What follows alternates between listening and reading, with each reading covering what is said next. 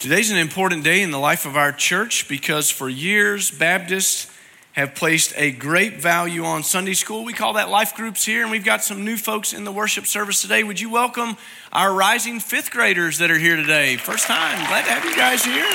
That's good. And every year in the first Sunday in August, a couple of things happen. One of them's really good. One of them may be borderline sinful. The good thing is that we promote all of our students and children into their next class. They're getting new teachers today. Some are moving up from children into merge into middle school into youth, or maybe moving even into our college group, which is always good, and we're excited about that. And the borderline sinful issue really revolves around some of our adults living a lie. It's a lie. A couple of years ago, I finally had to convince Pastor Ernie Standifer that his class wasn't nearly a newlyweds anymore. You know what I mean? Now imagine if you're new to the church and you show up to Ernie's class and you're looking for a nearly and newlyweds class and you open the door and everybody in there has been married more than 50 years.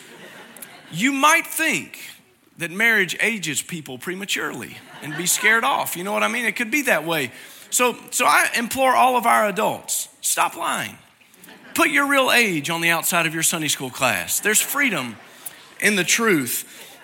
Freedom in the truth. You know, in seriousness, I do want to take a moment, though. If you work in a life group, if you're a life group leader, if you serve in any capacity in our life groups, whether an outreach leader, Sunday school teacher, if you're working with children, youth, merge, adults, senior adults, doesn't matter. Would you stand up really quick? I want our church to see this. If you're in any way, shape, form, yeah, right there.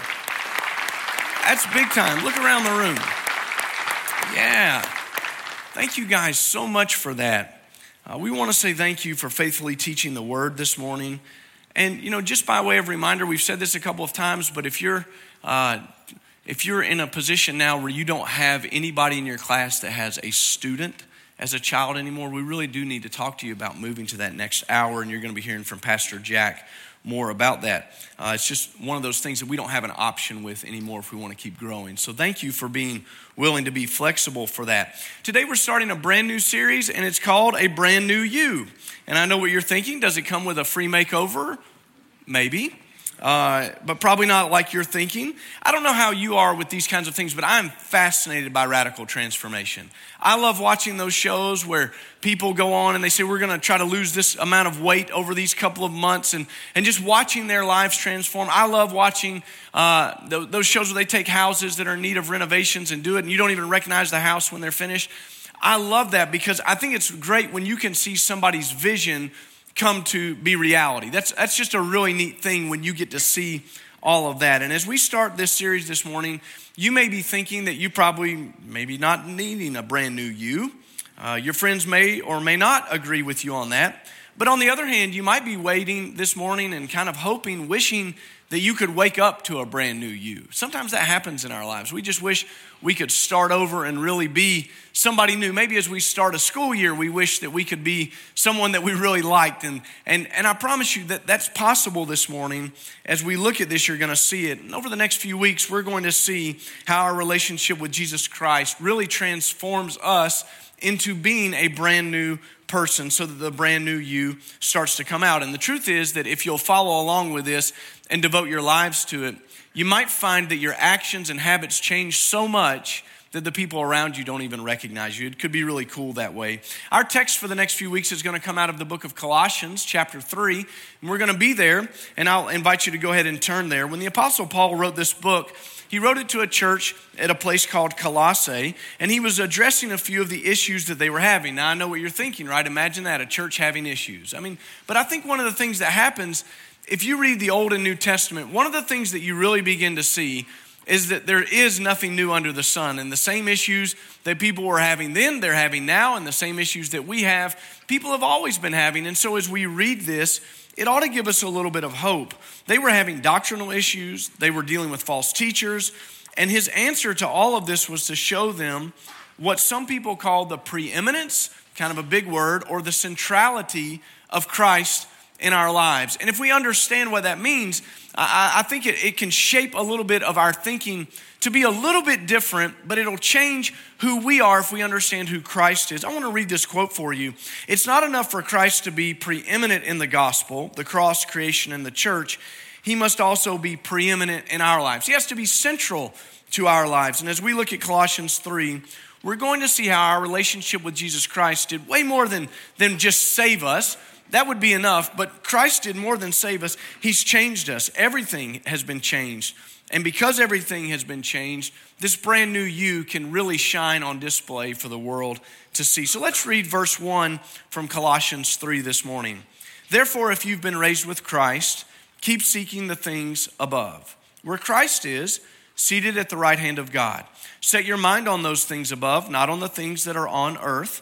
For you have died, and your life is hidden with Christ in God. When Christ, who is our life, is revealed, then you also will be revealed with him in glory. Now, as soon as we read verse 1, we see something that we saw last week as we were finishing our summer school series. We see this word, therefore, meaning we need to kind of look back and understand what's going on so that this starts to make sense.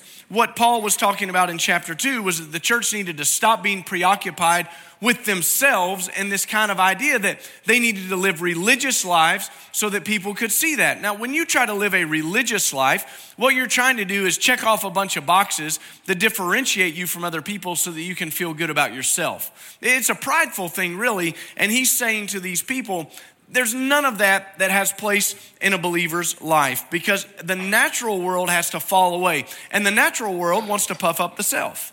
That's what happens. All of us want to feel good about ourselves. We want to esteem ourselves highly. And he says, that doesn't work. We need to get our focus off of ourselves and put our focus on Jesus Christ. Now that may sound familiar to you because as we talked about investing in our summer school series, we talked about how our focus can't be on the world that we see in front of us. It has to be on something that's eternal, and we see that when we focus on the kingdom of heaven. But there's something else here that Paul says to us in verse 1, and it's a conditional statement that starts everything that we're going to be talking about for the next few weeks, so we can't just run by it. If you have been raised up with Christ, that's conditional. And I would be foolish this morning to just run by that and think for a second that everybody in here, maybe I would assume this, that everybody in here is a Christ follower. That would be foolish. We need to stop and really kind of bear down on this for just a second. If you have been raised up with Christ, if you've been raised up with Christ means that you've experienced new birth. It means that you've been saved. When you come to Christ and acknowledge him as Savior and Lord, new life is given to us. The Bible clearly states that we were dead in our trespasses and sins before we met Jesus Christ. And once we've come to know Christ, we now live in the power of the resurrection. And we've been raised from death to life. We're no longer living under this sentence of death for our sins because Jesus paid for our sins on the cross, giving up his life. He was buried when he died, but here's the good news of the gospel. He didn't stay dead. He rose to life. And when he rose to life, the power of the gospel is found. It's found in the resurrection. It's an amazing thing that someone would die for someone else, but it's an incredible thing that someone would be raised from the dead. The power of the resurrection is where he conquered death and he brought new life to us. And if you've never been saved, it's impossible for me to talk to you this morning about having a brand new you. That would be kind of goofy. It'd be like me acting like I'm some kind of self-help guru, and I'm not qualified to do that. I don't have it all figured out. I can't offer you some kind of self-help thing this morning. That's not what this is about at all. If you don't understand that being raised with Christ is the answer to everything, then this message doesn't mean anything, because Jesus Christ holds the answer to every one of our greatest needs. And when we live our lives for him, the old passes away and all things become new again. Why? What's the fact of the resurrection? We don't have a hope in a resurrection that's unfounded. There's an empty grave to prove the Savior lives. History records his life and work, and that a movement was started and has never stopped because of the resurrection. I remind you of this. The movement of Christianity, the movement of salvation, wasn't started at the crucifixion. His disciples ran away. They were scattered. They were scared. It was only when he was resurrected from the dead and they saw him alive again that the movement took hold. I promise you this, if you've been raised with Christ, the best version of you is just around the corner because you're a new creation. And if that's true of you, and you've been saved, then you are to keep seeking the things that are above. So that means for us this morning that we put our focus on something that's very important. If you were to take a driving class, one of the things that they might talk to you about is target fixation. If we were to leave here this afternoon and start driving home or drive to lunch and you see a piece of lumber that's laying in the road, target fixation says, this phenomenon says that if you focus on the piece of lumber, your chances of colliding with that piece of lumber actually increase, right? It's a funny thing, the way that our brains do. You think, I need to miss this piece of lumber, so I'm gonna stare at it, and what you do is you drive the car right into it. What we need to do is focus on the path of avoidance, right? That's what we should be doing. And I promise you that target fixation can be a real thing in our lives as well, because there's a lesson for us. If you constantly think about yourself this morning, you'll collide with yourself. You'll absolutely collide with yourself.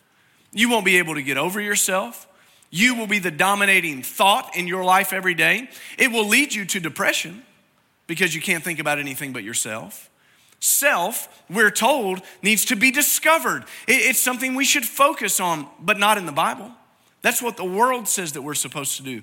The scripture says our focus, our target is to be something different. If you focus on your plans and dreams this morning, you'll collide with them. But you'll find at the end of all of that there's something lacking in your life. You'll find that you're missing something in your life because we were never meant to focus on our plans and dreams. We were meant to seek something that was different. For the Christ follower, none of those things will do. We have to fix our gaze on the Lord Jesus Christ. We seek heaven, his purposes for our lives, because we've been raised with Christ, who now sits, the scripture says, at the right hand of the Father. And I should very quickly point out what this means. We see this in Hebrews chapter 1 and verse 3 when it says this: when he made purification of sins, he sat down at the right hand of the majesty on high. Well, what does that mean? He sat down because the work was finished. It was over. And this is important for us to remember. The work of the cross is finished. It's complete. Sins are paid for. Remembered no more. We're separated now from our sins as far as the east is from the west if we have been raised with Christ, because the work is finished. And if you're in Christ, all your sins, past, present, and future, have been dealt with by Jesus. And now the Holy Spirit's working in your life to make you into the very image of Christ. To put it another way, the Holy Spirit is working to make a brand new you. That's what's happening right now. Once you come to Christ, that starts the process of the Holy Spirit working in and through your life to conform your life to the image of Christ. But that can't happen if all you think about yourself. That can happen if all you're thinking about is your plans and dreams. That's target fixation that will lead you to collide with something that won't lead you anywhere. But when we fix our eyes on heaven and keep seeking the things above, it's amazing what's happening. Now look at verse 2, because there's a subtle restatement of verse 1, but it's important. Instead of seeking heavenly things, we're told to set our mind on heavenly things. Verse 1, keep seeking heavenly things. Verse 2, set your mind on heavenly things. When you set your mind on something, it means that you're intent about it. You're purposeful about it. You keep thinking about it. And I don't want you to miss this morning, because it's really important. The battle for the Christian really resides in the mind. When you lose the battle in the mind, your actions from your body lead you to a place you don't want to be. And as we dwell on things and think about those things, it actually shapes what we speak about, what we think about, and how we act. So it shouldn't come as a surprise then, should it, that what we ingest in our lives actually comes back out. What you think about all the time, what you dwell on all the time, actually comes back out. Our thought lives are incredibly important. That's why the Apostle Paul told the Corinthians to take every thought captive that set itself up against the knowledge of Jesus Christ. You don't let those thoughts run wild. You don't give them permission to be in your life. You don't let them run freely. We have to be on the lookout and be on guard for these things, because what starts to happen is all of the time you'll think things that set themselves up against the knowledge of God. And he says, don't do that. Set your mind on heavenly things, not on earthly things. Set your mind. Be intent about it. When you set your mind on something, it's deliberate. It takes an active choice. For us to set our mind on heavenly things, we probably have to make that deliberate choice several times a day. I don't know how it works in your life, but for me, I don't get to wake up when the alarm goes off and say, I have set my mind on heavenly things, I'm good for the day. It just doesn't work that way. Sometimes I make it through breakfast, sometimes not. Sometimes maybe to lunch. But there has to be a deliberate setting of the mind on heavenly things. If not, you'll just collide with whatever you think about. Now, when we do that, let me say this. It means for us as believers something that the church is struggling with right now. I'm going to help us with this. If God calls it good, it's good. That was a great amen. If God calls it good, it's good. Right? And if God calls it bad, it's bad. What that means when you set your mind on heavenly things is that you're not rationalizing away all the stuff that you want to do. See, we struggle with that, don't we? It's like, well, I know God calls this bad, but I mean, is it really? I don't know. Is being bitten by a copperhead bad? Yes. I've never met anybody who thought that was a good thing in their life, you know?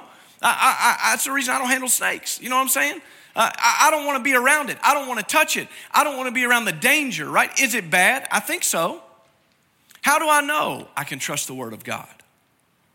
We can't rationalize away things and say, well, you know, that was for back then, and this is for now, and we just need to be free to explore all of this stuff and try to figure out what God says is good and do it, and figure out what he says is bad and stay away from it, and you'll be amazed at how simply blessed your life will be.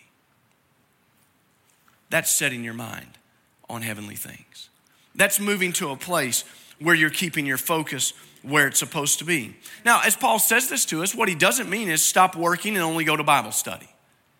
He doesn't mean that you should neglect your family responsibilities. What he's saying is that you set your mind on heavenly things even as you go about those things. Even as you work through those things, you set your mind on heavenly things and allow God to use work, family responsibility, hobbies, all of those things. You let your mind be set on heavenly things that even as you go through those things, God is using them. If you're not above this kind of thinking, what starts to happen is that God turns everything into a gospel engagement. He allows you to be engaged in his mission, in his priority, so that you can see what he's doing. So that every person you meet, whether it's at work, whether it's at school, whether it's out on the ball field, whether it's taking a run in the neighborhood, it's an opportunity for a gospel engagement. You have something to do that keeps your mind set on heavenly things. And then I think what starts to happen is we begin to realize that all the things that we used to set our minds on are passing away. Do you really believe that? Do you really believe that this world is passing away? Would your neighbors agree that you believe this world's passing away? Or do they see you living as if this world is all there is? If this world's passing away, then setting our minds on a world to come makes sense, doesn't it? If this world's not passing away, then setting our minds on things that are to come, well, that's just death in the grave. That doesn't make any sense, but we're building an eternal kingdom. Look at verse 3. It gives the reason why we're to live heavenly minded instead of earthly minded. For you have died, and your life is hidden with Christ in God. You know, there's a version of spirituality making itself, kind of masking itself, I should say, as Christianity today that's really, really dangerous. And what it says is that you come to Jesus Christ, but nothing changes. You know, nobody wants to go to hell, so just accept Jesus and everything will be fine and you don't have to change a thing. That's heresy. That's false doctrine. What you might call that is what some religions believe as a plurality of gods, because you might as well just add Jesus to the mix. You know, and that's what some cultures struggle with. They believe in every kind of God in the whole world, so why not add Jesus to the mix? I mean, just get all your bases covered. You know, yeah, I believe in Jesus. That's great. It's making its way around America today, around the world today, and it masks itself as Christianity by saying, come as you are and never change. doesn't work that way because verse 3 says, you died. You died. And you can't just say, well, I believe in Jesus. Pray to Jesus and everything's going to be fine, because that's not the language that Scripture uses to describe salvation. Before something new can live, the old must die. And that's why Jesus looked at the crowd one day and said, if any of you want to kind of follow after me, grab a cross and follow after me. It was a harsh reminder that it was an invitation to die. It was an invitation to die. For the believer, what was dead in our life is the life of sin. We no longer live according to the natural inclinations of the flesh. In the coming weeks, we're going to see exactly what that means for us in some practical ways. But for now, I want you to think about it like this. When you came to Christ, the old you died so the brand new you could come to life through Christ. Paul said it like this in Galatians chapter 2 and verse 20. I was crucified with Christ. It's no longer I who live, but Christ lives in me. And the life I now live in the flesh, I live by faith in the Son of God, who loved me and gave himself up for me. We've identified with Christ in death so that we can live with Christ by faith. Now, this is powerfully illustrated for us as Baptists every time we do a baptism, right? Because we bring someone into the water and they identify with Christ. They're already saved. It's not to save them. We don't baptize so that people will be saved. But we say these words: you're buried with Christ in baptism and raised to walk in new life. Something new has taken hold of your life. It's a great thing. This symbolism is beautiful for us when we see it, because just like Christ died on the cross, we're identifying with his death, saying that our life is covered in his death, and that we have now identified in such a way that the old has passed away and all things have been made new. Just like he was buried and resurrected, we're placing our faith in his death and resurrection. And the picture of baptism with this idea of the old passing away and the new coming out will change your life. When you come to Christ, you have to be identified with him. And if you haven't had that experience of the old passing away and the new coming, you haven't been saved. You're not saved. That's why the idea of come as you are and just stick around and stay exactly like you are doesn't work. There's no transformation there. Christ didn't die to leave you in sin. Christ died so that we could be free from sin, so that we could live our lives in such a way that we would be transformed by the power of the Holy Spirit, and that a brand new us, a brand new you, would come out. A number of years ago, I heard a pastor talk about baptism, and he was telling this story about how when Christianity came and some of the first Vikings were coming to know Christ, there was an interesting thing that was happening, and they had a misunderstanding of salvation. They wanted faith in Christ. They wanted to be saved, but as this pastor told this story, many of them were getting baptized and they were holding their swords out of the water. Why? Well, I want to be saved, but I want to be able to kill whoever I want to kill. You know, I mean, like, change all of me, take all of me, but not the sword. Well, would we do that? Lord Jesus, save me, but my pocketbook is mine, not yours. You got all of me, except... You can have all of me except this area of my life. I'm going to live sexually immoral. I'm going to be debased in my mind. I'm going to watch things and listen to things that have no place in a Christian's life. You can't have that. I get to have fun. Well, what part of you died? Are you holding something out of the water? I mean, that's a really stark picture, isn't it? And I don't think we mean to do that, do we? We wouldn't set up to mean to do it, but it could be so easy for us to do that.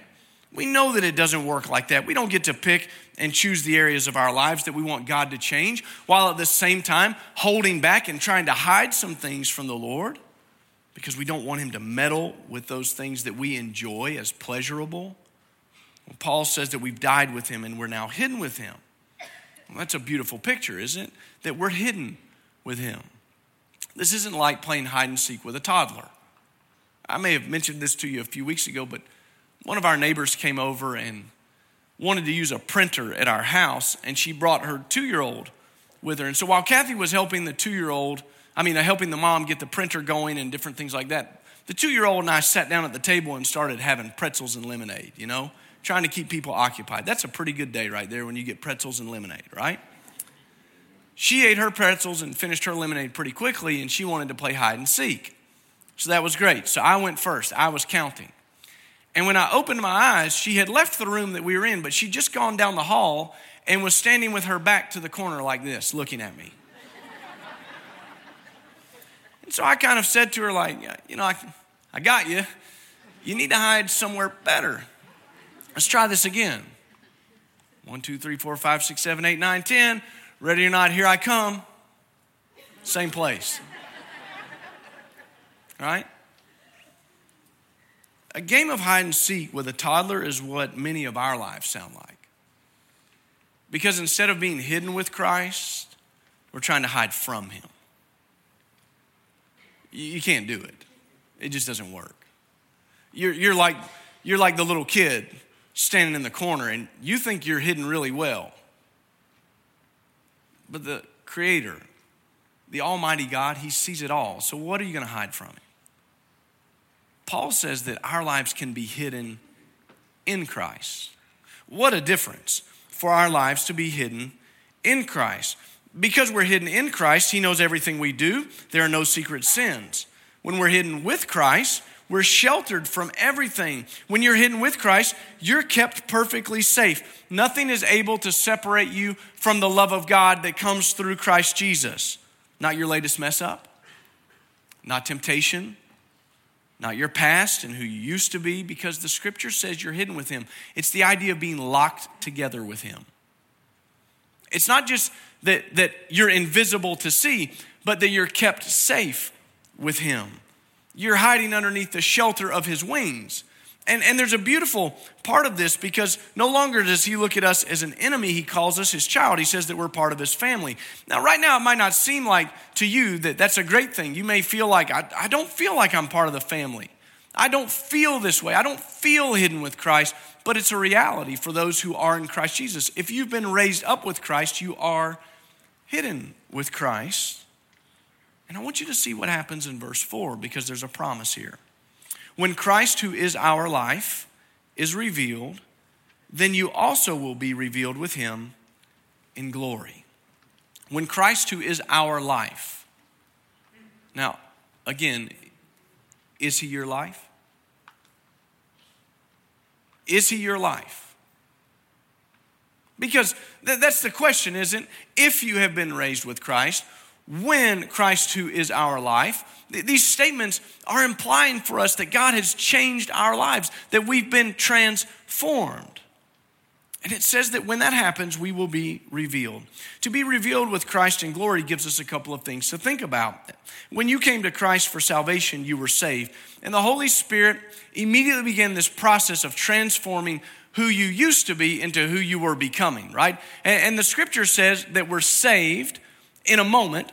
We're sanctified by the Holy Spirit, meaning that we're being transformed to be holy like Christ is holy. And one day we will be glorified or revealed with him in glory in heaven. This means that as you become holy like Christ, being sheltered underneath the shadow of his wing, hidden with Christ, at a certain point you will be revealed with Christ when you enter heaven. You will be revealed. Our place in heaven is secure. When we enter heaven, we'll be revealed with him, and we will be as he is. Today we are fighting our flesh and our desires and all these things that war within us. That's why the apostle says, there are these things I don't want to do, and I find myself doing them, and there's things I wish I could do, and I don't do them, and I don't understand this body that I'm fighting all the time. One day we're going to be revealed as to who we really are, and that's to be just like Christ. No more fighting sin. No more fighting the flesh. No more fighting temptation. We will be perfect. But it means something else for us. When he comes back, we'll be revealed with him. You know, right now, the world doesn't think much of us. The world isn't concerned much with what we do. They'd really wish in a lot of ways that we weren't here. But the scripture says that Christ is coming again, and that the dead in Christ will rise, And that Jesus is going to do something amazing. First of all, he's going to make right what's wrong with this world. There's a lot wrong with the world right now. The tragic events of what happened over the weekend just remind us that this world is doing its best to spin apart and fracture itself because of the evil that exists within it. And yet, our hope is not in a new governmental plan. It's not in more security. It's not in anything that we can put our hands on, because as long as this world exists, evil will exist in this world. Remember, we talked about that when we talked about making certain that we did something in the Beatitudes, the blessed life. We talked about it right after that as we were navigating. We said that we needed to be salt and light. Salt, preserving this world from further decay. It needs good people who love the Lord Jesus Christ to live in it. But when Jesus Christ is revealed, all of that stuff will fall away because evil will be separated from this earth once and for all. Satan will be bound. And while he may be laughing today at the events that unfolded and be really happy at the carnage and the destruction that he's able to cause around the world all the time, well, he won't be laughing long. Because one day he's going to be chained into a lake of fire. And we will be revealed with him, Jesus, to rule forever. Now, that only happens if you've been raised with him. If. It's not conditional in the sense that did you need to be born into the right family? Family pedigree doesn't matter. You don't have to be the right socioeconomic class. Doesn't matter. Your race plays no part in this. Doesn't matter. Whether you're male or female doesn't play any part in this. Doesn't matter. If you've been raised with Christ. That's it. If you've never given your life to Christ, can I encourage you today to come and die? What do you mean by that? To come and let the old things pass away. To look to Jesus for all the answers of your life. To surrender your life to him so that you may take up his life. And you say, well, how do I do that? You just have to ask him.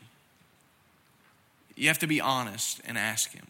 You can't be like the toddler that's kind of standing in the corner trying to hide. It doesn't work that way. He knows where you're at.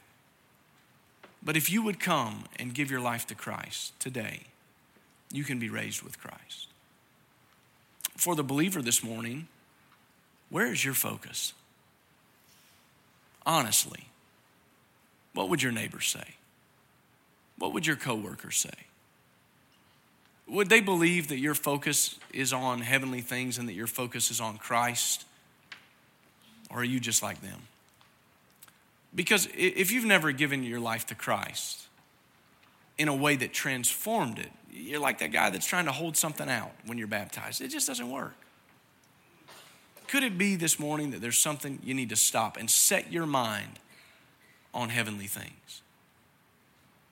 Repent of seeking earthly things and give your life to Christ. I'm going to ask you to bow your heads. Close your eyes.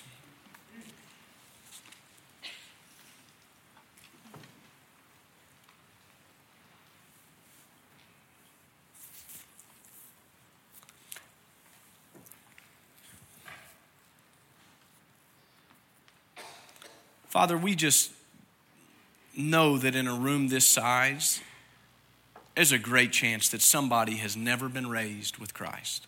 They don't know you. They've never been saved. Maybe they've prayed a prayer one time or tried to add Jesus to their life without ever being transformed.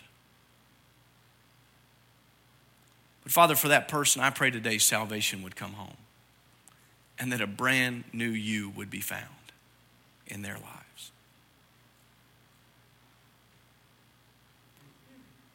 Father, for the Christians that are in the room, the Christ followers, this is a reminder that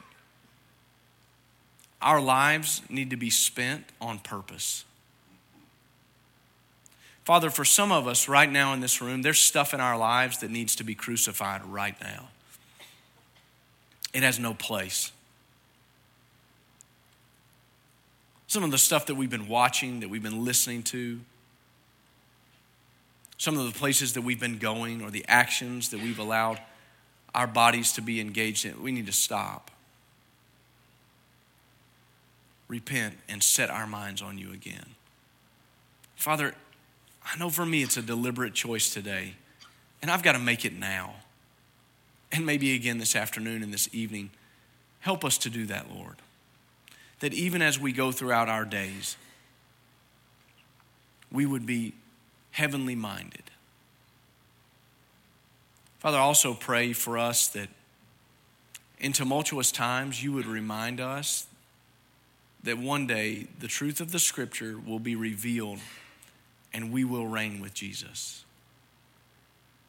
And that you'll separate evil from this world.